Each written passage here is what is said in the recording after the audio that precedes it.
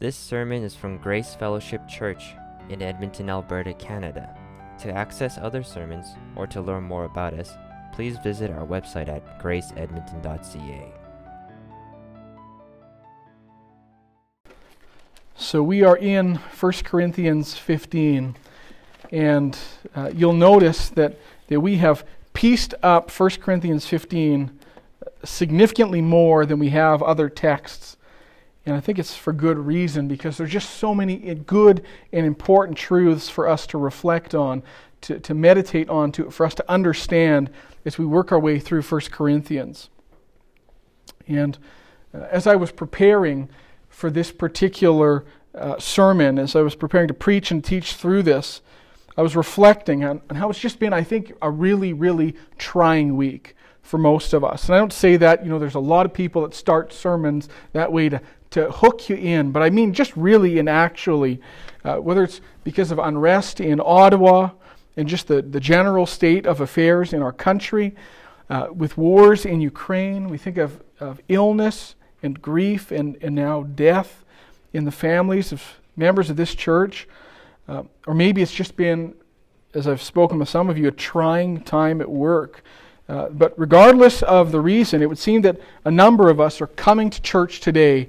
I know even I am feeling weary, feeling heavy laden. It's been It's been actually a bad news kind of week. And some of us might be starting to feel like we're running low on spiritual zeal. Maybe we're running low on enthusiasm as we come to worship. And as I was thinking about all of this, all of the experiences that I have had this week, and talking to many of you, all the experiences that you've had this week, I was reminded of a story in John Bunyan's book, The Pilgrim's Progress. We have a small group, so I'll ask you guys some questions. Who here has read The Pilgrim's Progress?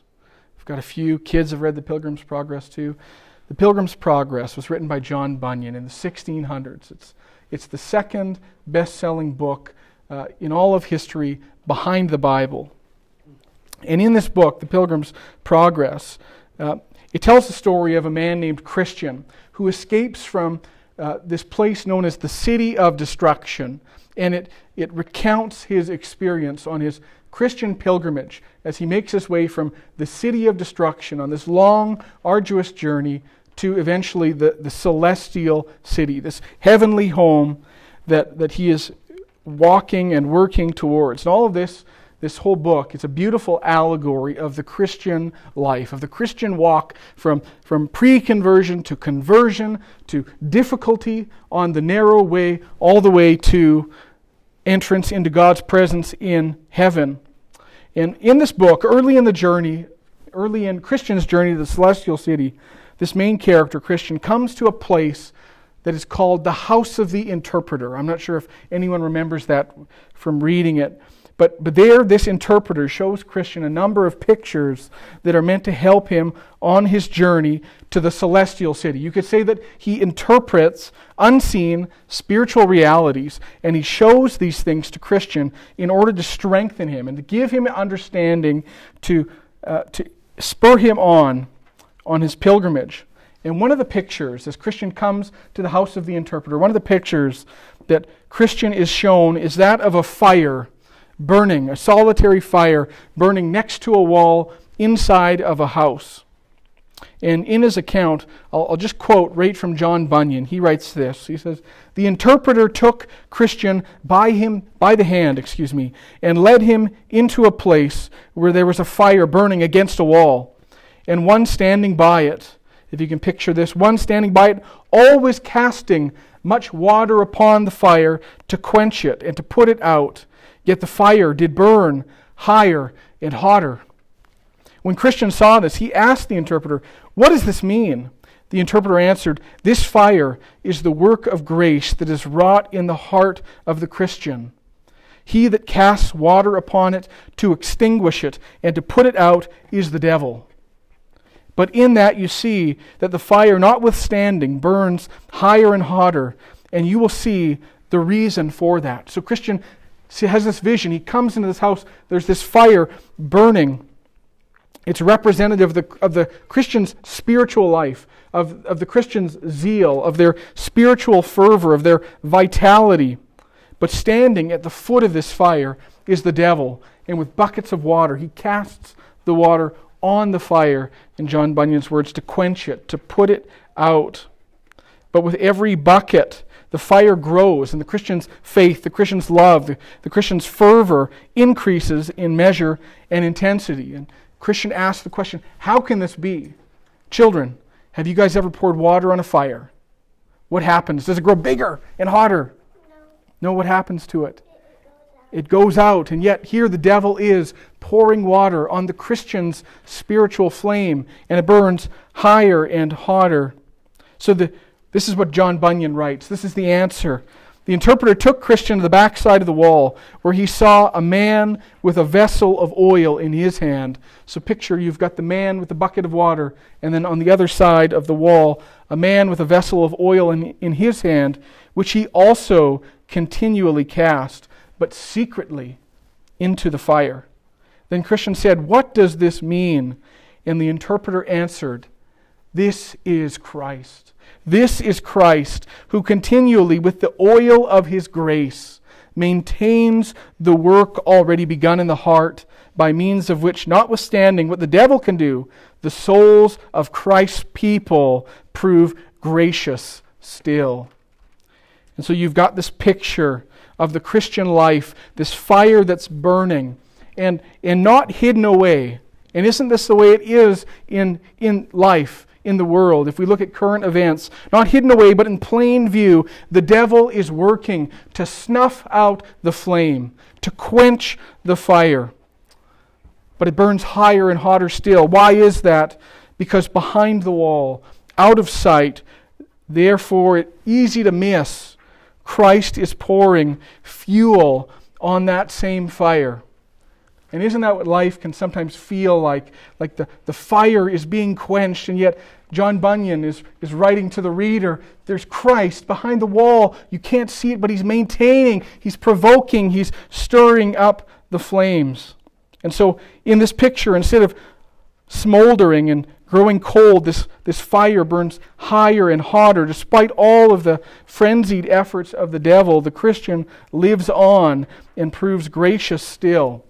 And as I was thinking about this picture of our Christian flame,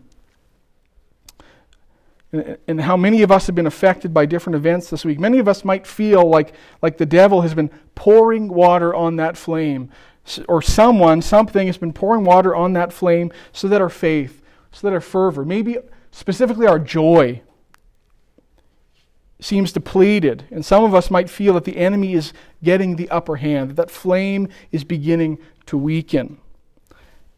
But as we come to God's Word today, as we come to this glorious Word of God in 1 Corinthians 15, I can't help but think, as I was reading this text, encouraged by it, that Christ means to use this text today to pour a little bit of a little bit of fuel onto that flame.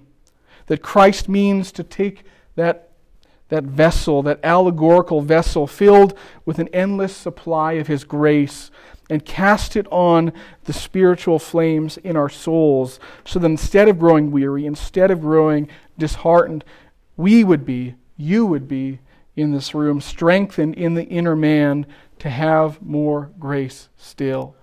That's my prayer today, at least, is that the Lord would use this text for each of us to pour fuel on that flame. And so as we open our Bibles to 1 Corinthians 15, we find ourselves in verse 12. And it would seem that Christ, in His providence, in His wise providence, in His perfect timing, has just the right remedy for our weary souls. And what is that? What is at the bottom of that bottomless vessel? It is the gospel of Jesus Christ. That is what we're going to look at as we study 1 Corinthians 15, 12 to 19. This is our greatest need in every hour. When everything goes well, it is our greatest need. It is our greatest need in this hour. It is the good news of Jesus Christ's substitutionary. I'm going to rattle off a list so that we can understand how good this good news is. Substitutionary, atoning, propitiatory, redemptive, devil-defeating work on our behalf on the cross, in the grave, and now as the hymn goes, risen now to reign. That is what we need when all's going well and when all's going awry. That is what we need. We need the gospel. And that's what Paul gives us, praise God, today in our passage. Now last week we had heard Paul make a case for Christ's resurrection, if you remember Steve's sermon. And Paul insisted that the resurrection, this idea really that we minimize today, this resurrection was central to the gospel that he preached. It was settled historical fact, and he lists witnesses to prove it. You can picture being on White Avenue, having a conversation with someone and trying to explain to them, no, the resurrection is real. The resurrection proves who Christ was. And that's what Paul did last week. He said, Peter saw it. James, the brother of Christ, saw it. 500 saw it. Even I, as one untimely born, I saw the resurrection. It is real. As you could say last week, Paul gives us an apologetic for Christ's resurrection. And today, he continues to contend for this truth, this reality that Christ really did rise from the grave. And he shows the Corinthians, our passage in many ways is a very negative passage, because what Paul does is he shows the Corinthians the logical fallout if the resurrection is not true. He shows the Corinthians what reality looks like if the resurrection is not a reality. And so in doing so, the main idea that Paul is conveying, what we can see Paul conveying here, maybe is a better way to say it, is this, that when Paul points out all that the Corinthians stand to lose, all that they stand to lose by denying the resurrection, we see all that we actually gain by the reality of Christ's resurrection. To put it another way, using Paul's logic in reverse, we see here the benefits of Christ's resurrection. It's a short passage. It's hardly exhaustive, but here we're going to look at three of these benefits, three that we find naturally in the text. In my prayer, as I said earlier, is that Christ would use the awareness of these benefits. It's the gospel by implication, but that he would use the awareness of these benefits to pour fuel on that fire, brothers and sisters, so that we can persevere, so that we would not grow weary in doing good, so that we would love one another, that we would love Christ, that we would walk faithfully in this fallen world. So, we'll look now at 1 Corinthians 15, beginning in verse 12. Paul begins verse 12 with these words. He says, "Now if Christ is proclaimed as raised from the dead, how can some of you say that there is no resurrection of the dead? But if there's no resurrection of the dead, then not even Christ has been raised. And if Christ has not been raised, then our preaching is in vain, and your faith is in vain. We are even found to be misrepresenting God, because we testified about God that he raised Christ whom he did not raise, if it is true that the dead are not raised." It's a tongue twister, isn't it? But here we see this, that Paul says that if Christ was not raised, in summary, all of our ministry efforts, all of my ministry efforts were in vain. But if we walk this logically backwards, because Paul is going to affirm, he has affirmed, and he's going to affirm that the resurrection is real, this is what we find, that because of the reality of Christ's resurrection. See this with me, I'm playing negatives on the passage. Because of the reality of Christ's resurrection, our gospel ministry is profoundly meaningful. It's the opposite of ministry being done in vain.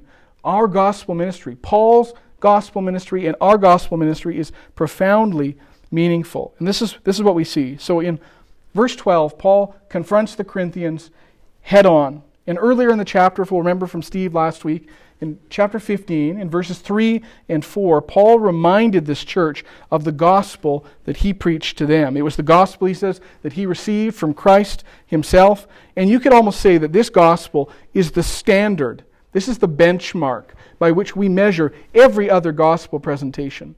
And so if you go to another church, or if you hear someone that they send you a link of some prophet on the internet who's preaching the gospel, you can say, does it line up to this gospel? And in verses 3 and 4, Paul's gospel consisted of three key ingredients. It consisted, one, of Christ's substitutionary death on the cross. We know it's substitutionary because he says he died for our sins. It consists of Christ's burial. Really, he truly died. He was in the grave for 3 days. He was in the ground. He was dead. He was buried in a borrowed tomb. And then third, Christ's resurrection on the third day. And Paul says all of this is in accord with the Old Testament Scriptures. This was the message that Paul preached to the Corinthians. You can picture Paul going into Corinth. This is the gospel that he preached. This is the gospel that the Corinthians believed. This is the gospel that the Corinthians hold to. They will be saved, regardless of what anyone else tells you. But it appears, as it always does with the Corinthians, we know the Corinthians really, really well by now.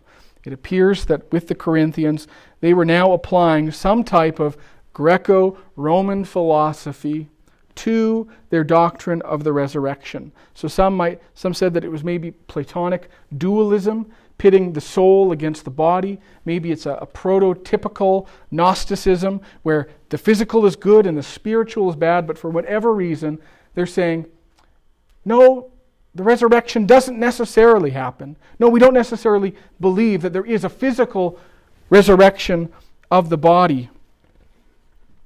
But here Paul shows them that there is an inseparable link. Most Christians don't see this.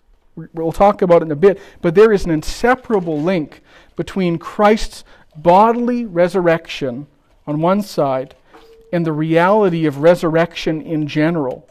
The two are attached. To use as one, we've heard one popular speaker use, they can't be unhitched. The two are attached inseparably.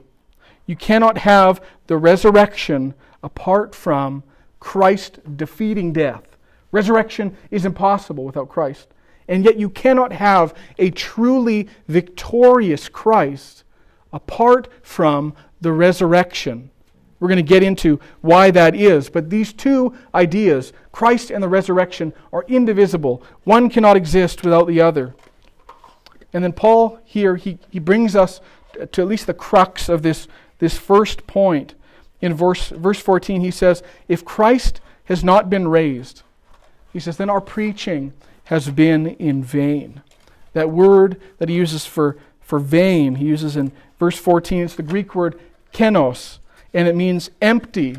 It's futile. It's foolish. So he says, if Christ did not rise from the dead on the third day, not only is my ministry meaningless, my gospel ministry, my apostolic ministry is pointless. Not only is it meaningless, but he says in the most forceful of terms with this word kenos, my gospel ministry has been an absurd and foolish waste of my life. If there is no resurrection, I should go home. It's worthless. But that's not all. In verse 15, Paul doubles down. We hear about politicians doubling down all the time. Here, Paul doubles down. 1 Corinthians 15:15, he says, we are even found to be misrepresenting God because we testified about God that he raised Christ. Now here's the tongue twister, if you can picture this. Because he raised Christ, whom he did not raise, if it is true that the dead are not raised. And so he's saying, not only is our ministry futile and foolish if Christ was not raised, but if Christ was not raised, Paul says, I am the most dangerous kind of person there is. I am a false teacher. I am a false prophet. I am speaking where God is silent. And worst of all, I'm guilty of misrepresenting God himself. Paul says, if there's no resurrection, then what was written about the false prophets, it's interesting the parallels here. What was written about the false prophets in Jeremiah 14:14 is actually true of me. In Jeremiah 14:14 it says, then the Lord said to me, Jeremiah, the prophets are prophesying lies in my name. I did not send them, nor did I command them to speak to me. They are prophesying to you a lying vision, worthless divination, and the deceit of their own minds. Worthless. This is Paul's ministry if the resurrection is not true, if it is not real. Because if there's no resurrection, there is no gospel. If there's no resurrection, there is no gospel.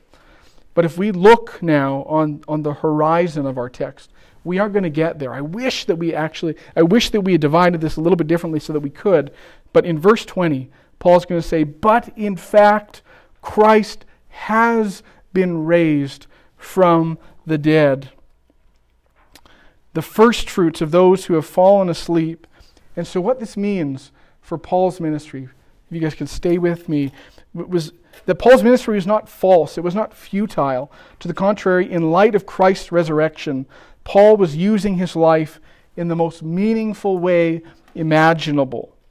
He was using his time, he was using his energy, his effort to proclaim not a lie about Christ, but the truth about Christ. Paul's gospel ministry was the opposite of futility. It was entirely beneficial. It was entirely necessary. And I think that's the point that Paul is trying to make here, is that if the gospel is not true, it renders one of the most important activities in all of the world, the apostolic ministry, the gospel ministry, it renders that useless. Where am I going?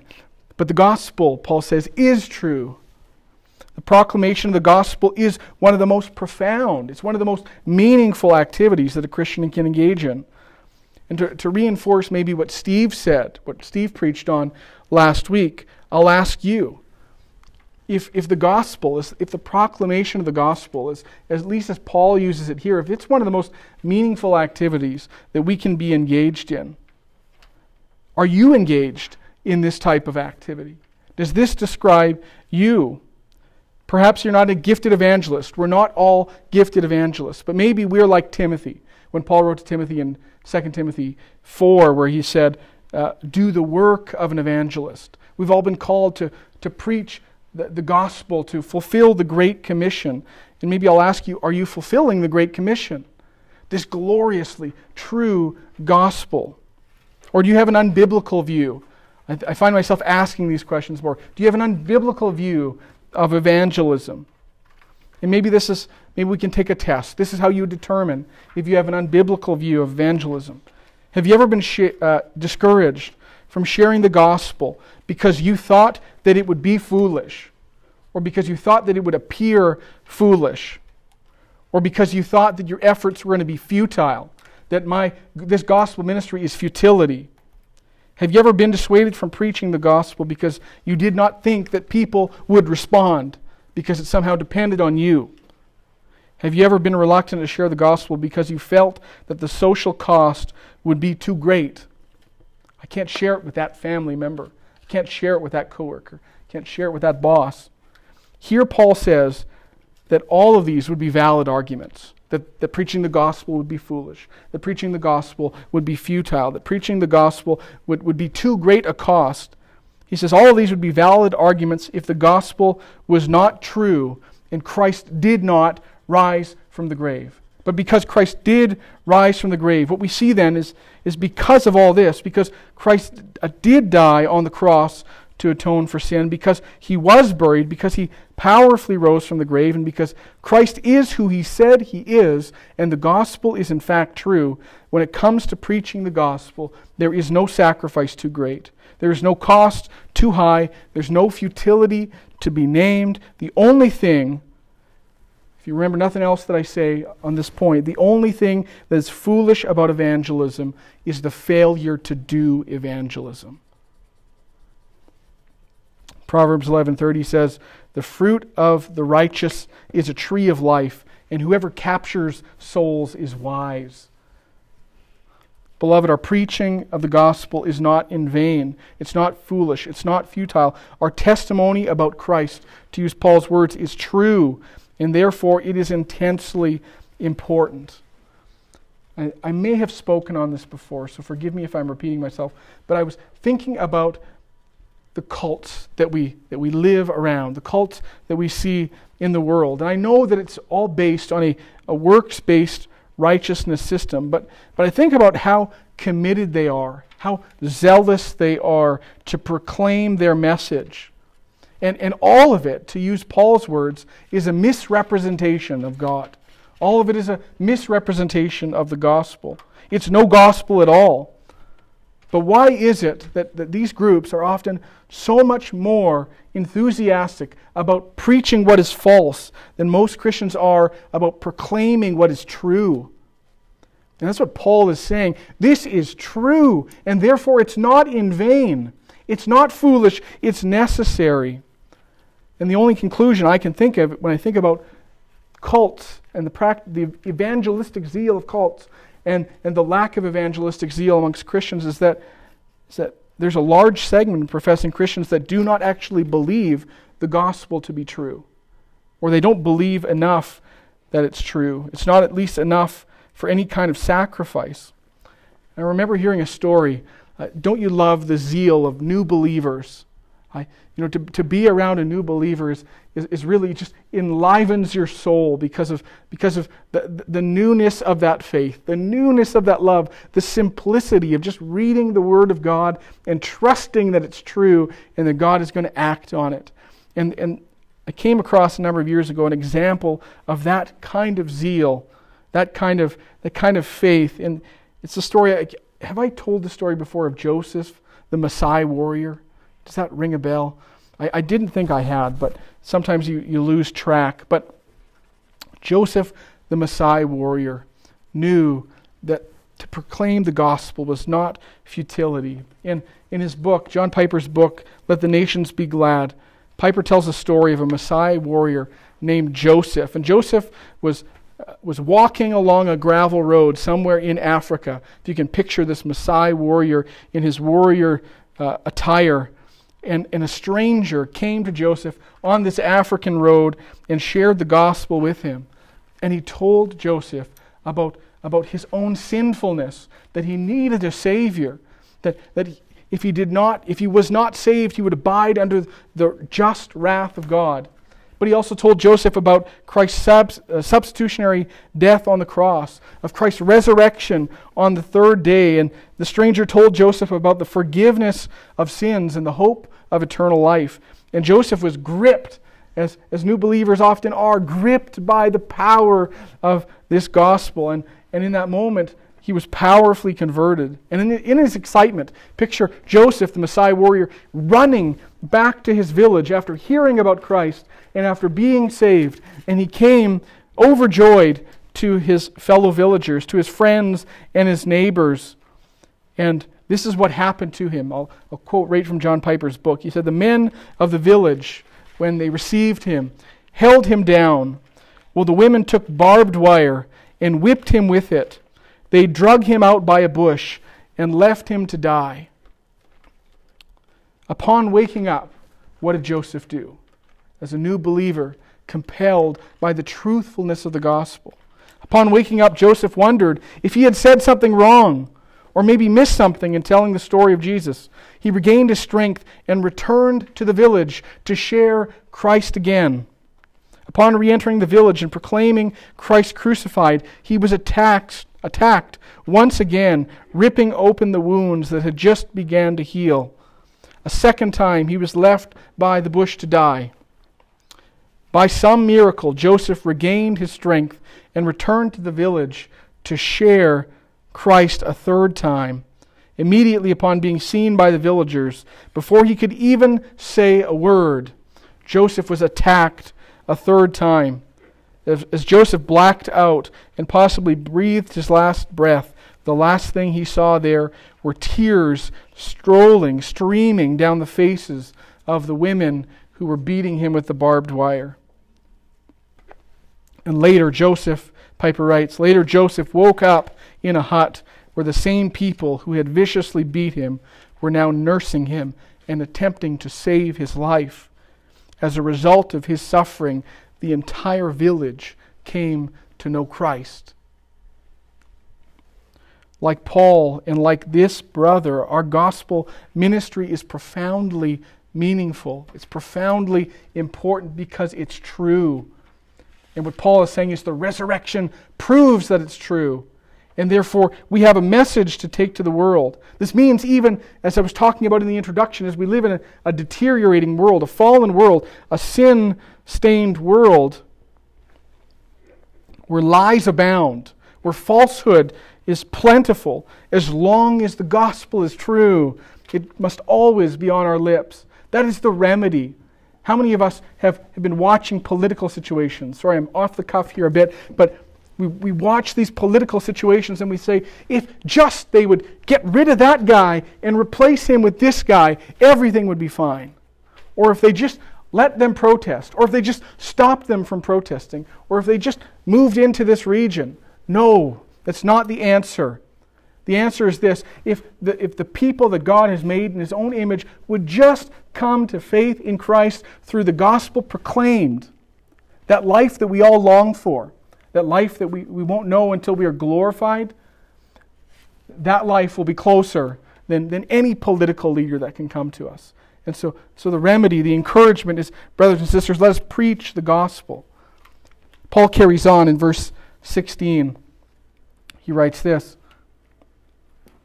"For if the dead are not raised, not even Christ has been raised. And if Christ has not been raised, just like His ministry," he says, "your faith is futile, and you are still in your sins."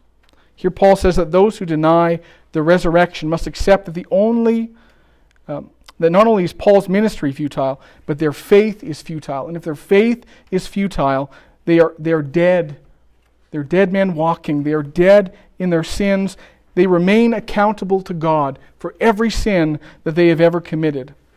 But again, if we walk this back logically, because Christ's resurrection is true, unlike what the Corinthians were claiming, because Christ's resurrection is true, our faith is effectual. This is my second point. Our faith is effectual, and our sins are forgiven. Our faith is effectual, and our sins are forgiven. If only we understood the magnitude of that, to have our sins forgiven. That just goes over our head 90% of the time. But think about that for a second. To have our sins, our offenses against a good and holy God, completely put away. To have remission of sin. When we think about, and I referenced this earlier, when we think about Christ's redemptive work, if we think about the doctrine of soteriology here for a second, the doctrine of salvation, when we think about Christ's redemptive work, most of us are inclined to place almost no emphasis on the resurrection. We think about Christ's work on the cross, might even think about Christ's life, we might think about Christ in Gethsemane, but I would venture to guess that if we went out and surveyed 100 just average, ordinary Christians and asked them, what is or just to ask them, articulate the gospel for me, I would venture to say at least 50% of those people would not even so much as mention the resurrection. We often hear that Christ died for our sins. But how often do we hear Christ died for our sins? He was buried and then He rose. Up from the grave He arose with a mighty triumph over His foes. And yet Paul tells us that this was the gospel that he preached to the Corinthians. And he placed tremendous emphasis on the resurrection. And why was that? Why is the resurrection important? Why can't we leave it out of a gospel presentation? I couldn't say it any better than Charles Hodge, so I'm just going to quote him from his systematic theology. He says, "All Christ's claims and the success of His work rest on the fact that He rose again from the dead. If He rose," Hodge writes, "the gospel is true. If He did not rise, it is false. If He rose, He is the Son of God, equal with the Father, God manifest in the flesh, the Salvator hominum," that means the Savior of men, the Messiah predicted by the prophets, the prophet, priest, and king of His people. His sacrifice has been accepted as a satisfaction to divine justice, and His blood is a ransom for many. If you can stay with me, he writes, "If Christ did not rise, the whole scheme of redemption is a failure. All of redemption is a failure." He says, "But now Christ is risen from the dead and become the first fruits of them that slept. Therefore the Bible is true from Genesis to Revelation, the kingdom of darkness has been overthrown. Satan has fallen like lightning from heaven. And the triumph of truth over error, of good over evil, of happiness over misery is forever secured. The gospel needs the resurrection. The Christian needs the resurrection. As I said, they are indivisible from Christ. So because Christ rose from the grave, we are assured that our faith has not been misplaced. In every claim, if you can think about this, in every claim that Christ has ever made, because of the resurrection, this has proved true. More than that, if Christ rose from the grave and He ascended, if we think about the Great Commission, and all authority on heaven and on earth has been given to Him, and He sovereignly presides over every atomic particle, then every letter in His book is perfect and without error. If Christ can preside over the smallest virus, He can preside over the transmission of the Bible from 2,000 years to today. And that means that every word of the Bible is true. The Old Testament is true, and it truly testifies about Christ. The Gospels are true, and they're an accurate account of Christ's works and words. The Acts of the Apostles, the epistles, even the book of Revelation is true. And so what Christ's resurrection means is that above all else, this means that the best news in all of the world is true. The gospel is true. To quote from Hodge one more time, the success of His work rests on the fact that He rose again from the dead. If He rose, He is the Son of God. Now sometimes I feel like my main task on Sundays as I preach the Word is certainly to read the text and to unpack it, to expound it. But oftentimes I think the work of someone preaching the Scriptures on a Sunday is just to say, this is what the Bible says. You need to believe it. You need to believe it. It's true. You need to accept it at face value. And this is what we need to do in this case. We need to believe God's Word. We need to take Him as Word. We need to believe His promises. And we need to believe that Christ's resurrection testifies to the fact that the gospel is true. And this means that every believer, if you're a believer in this room, I'll return us to the title of this whole point. If you're a believer in this room, if you've repented of your sins and placed your faith effectively in Christ, trusting for His forgiveness, then your sins are forgiven. Are your sins forgiven? Do you believe that your sins are forgiven? Or is that just Christian language that you use? If you are in Christ, not because I say it, but because God says it, your sins are forgiven. And this means that we can read passages like Romans 4, verses 25, where it says, Christ was delivered up for our trespasses and raised for our justification.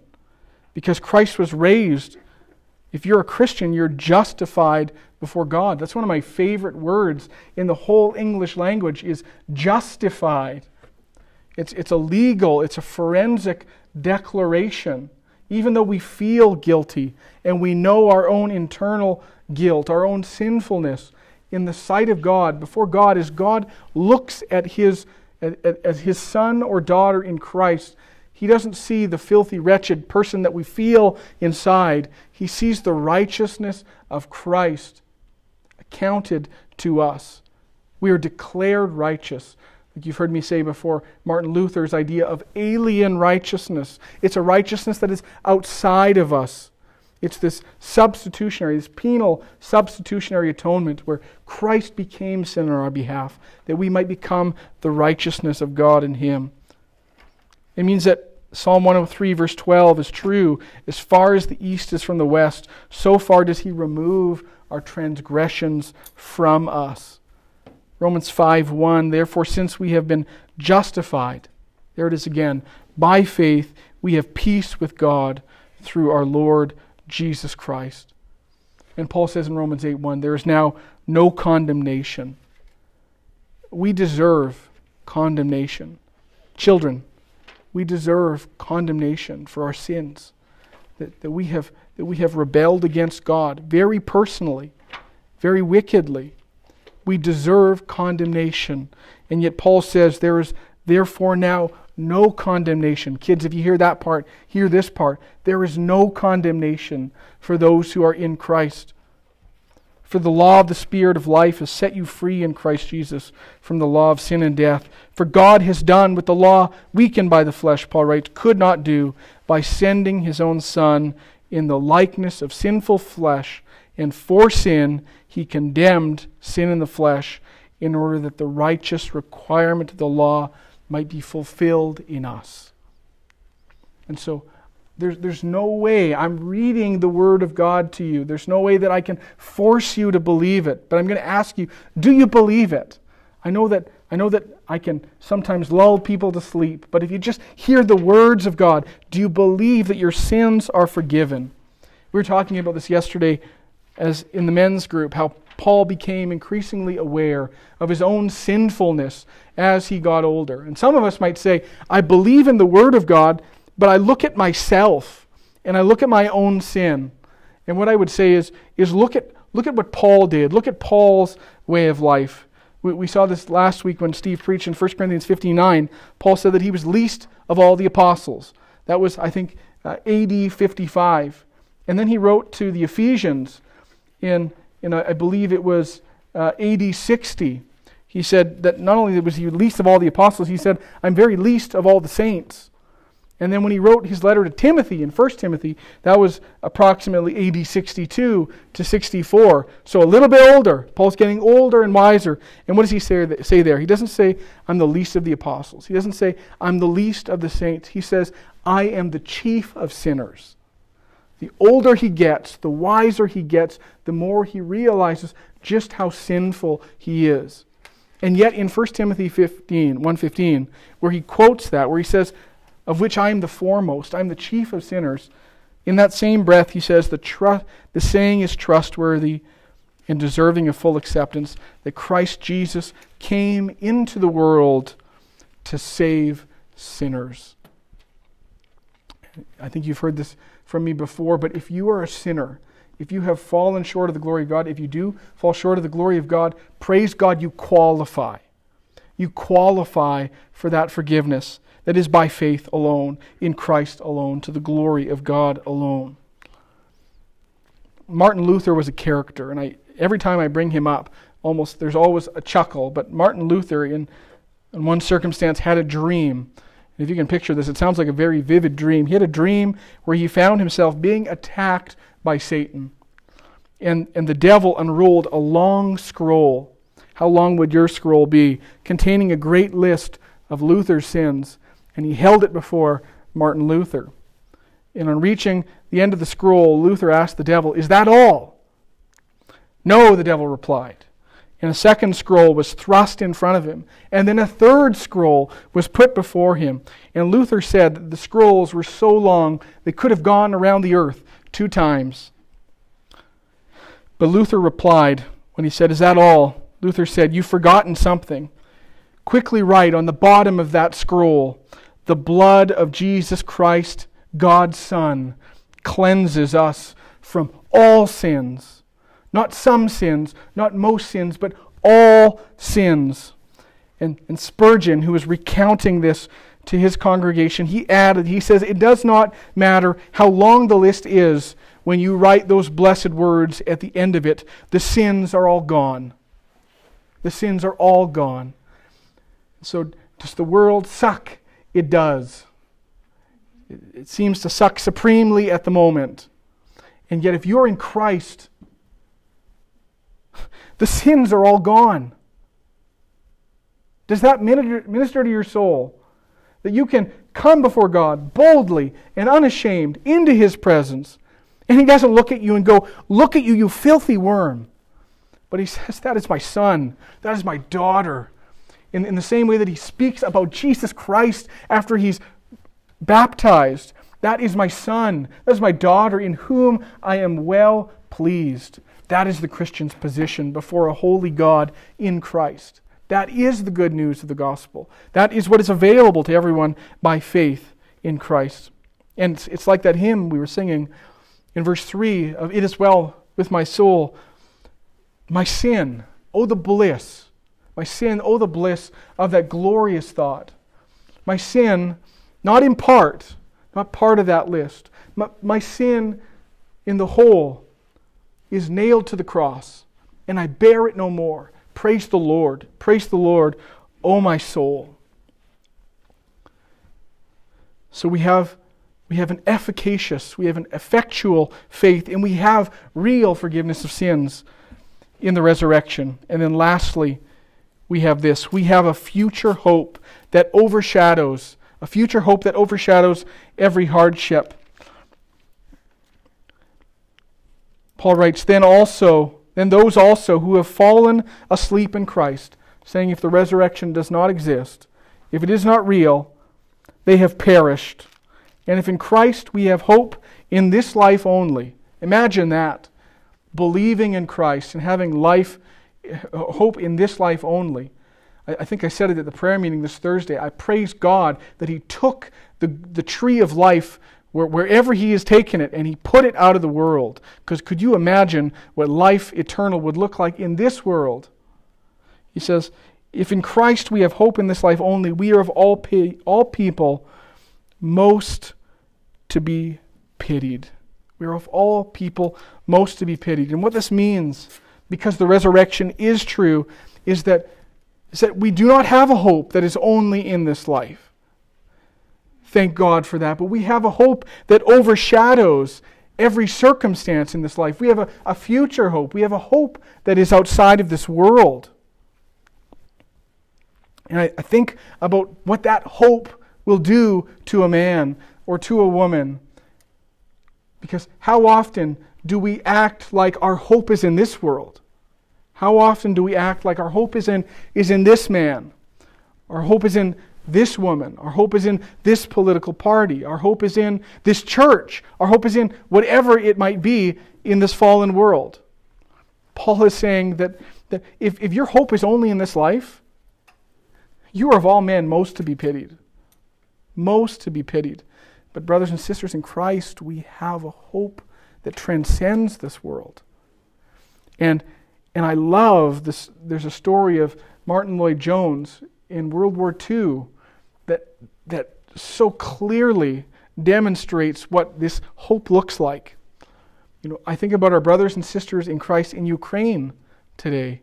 It's probably evening time now, I imagine, but they would have met for church, but maybe 10 hours ago. But now picture this. It's the year 1939. Martin Lloyd-Jones had just become the pastor of the Westminster Chapel. What also started in 1939? World War II. And so just as Martin Lloyd-Jones entered his pastorate in London, England, the United Kingdom declared war on Germany, which effectively started World War II.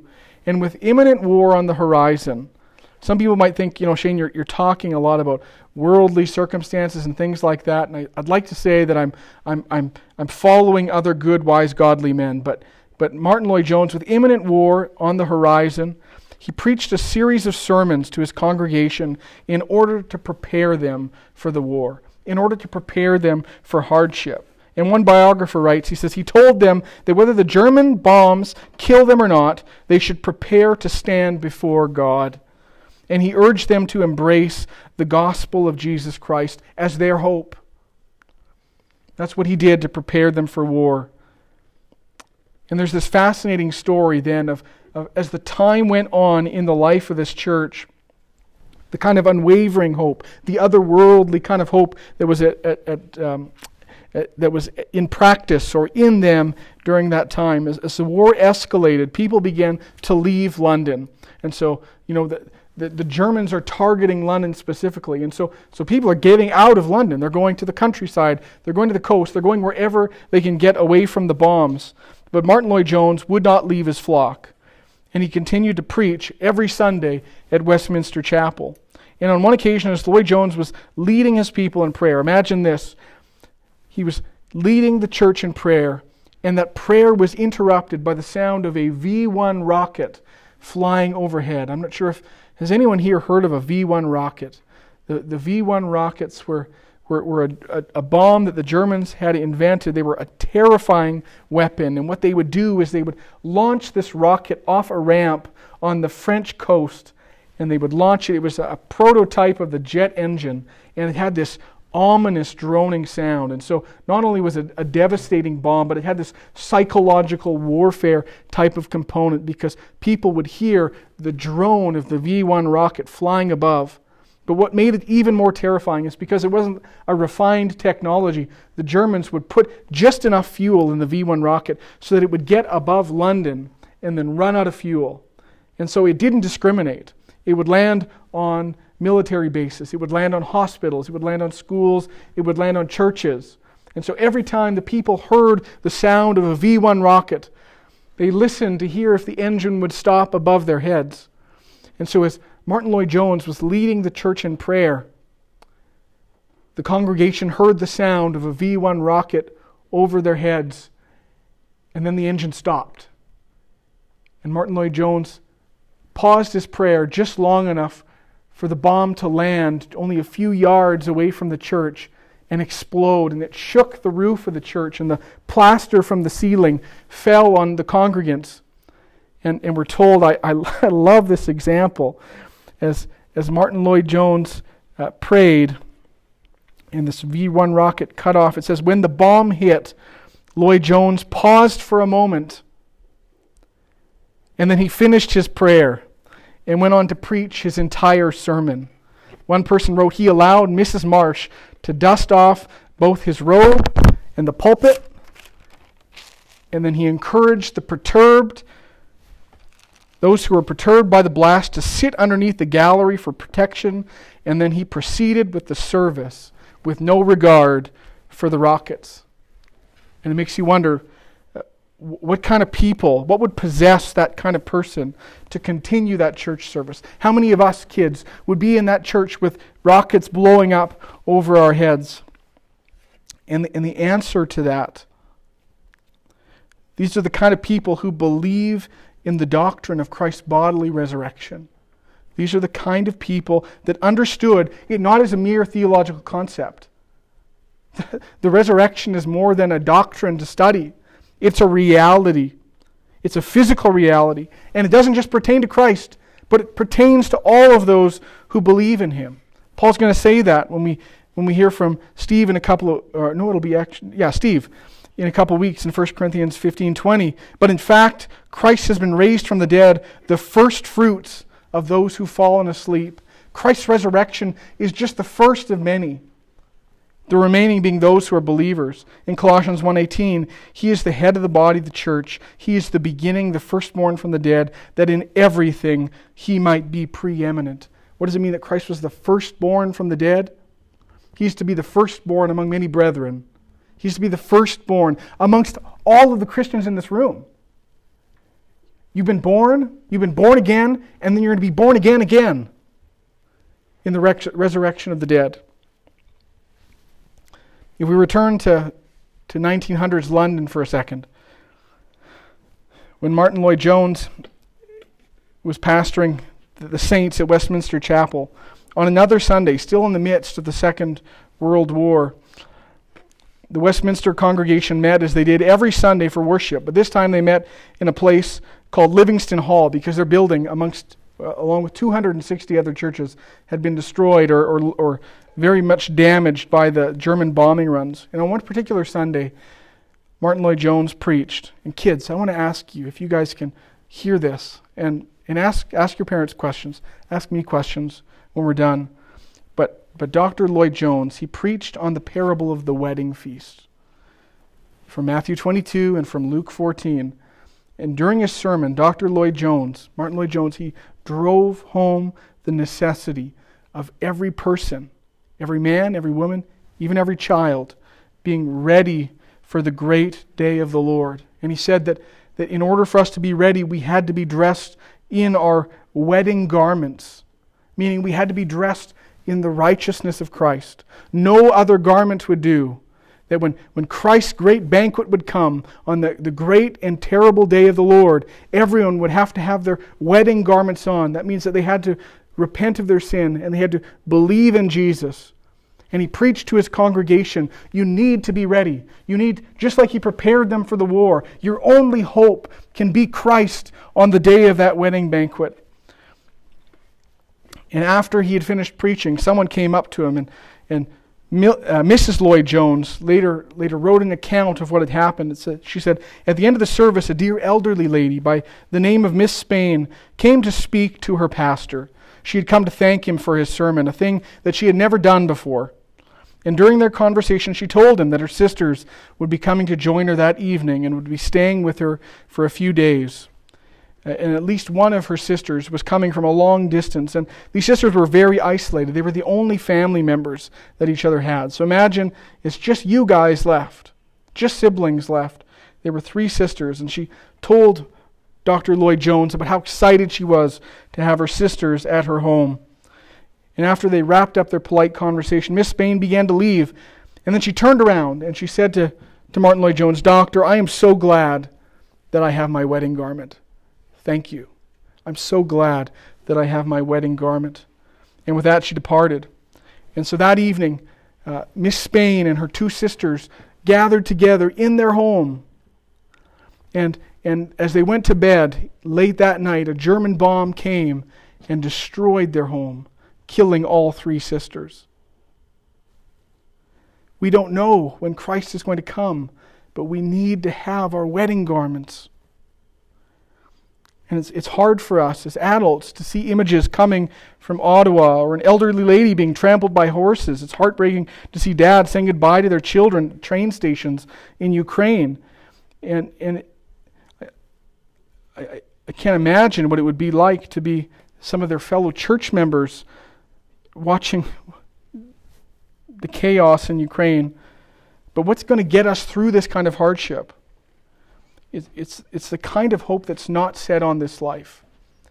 It's having our wedding garments on. It's having a hope that is not in this life only. It's the kind of hope that the author of Hebrews talks about, and I'll finish with this. In Hebrews 6:19, he says, we have this as a sure and steadfast anchor of the soul. A hope that enters into the inner place behind the curtain, where Jesus has gone as a forerunner on our behalf, having become a high priest forever after the order of Melchizedek. So what do we learn from today? Because of the resurrection, we have a gospel that is true. We have a gospel to proclaim. Because of the resurrection, we have an effectual faith in the assurance of forgiveness of sins. And because of the gospel, brothers and sisters, we have a hope that transcends every dirty, rotten, filthy thing that happens in this world. We have a hope that is, in this author's words, behind the curtain. And that's why the resurrection matters, because Christ went there as a forerunner on our behalf. And one day, we will be with him there. Let's pray.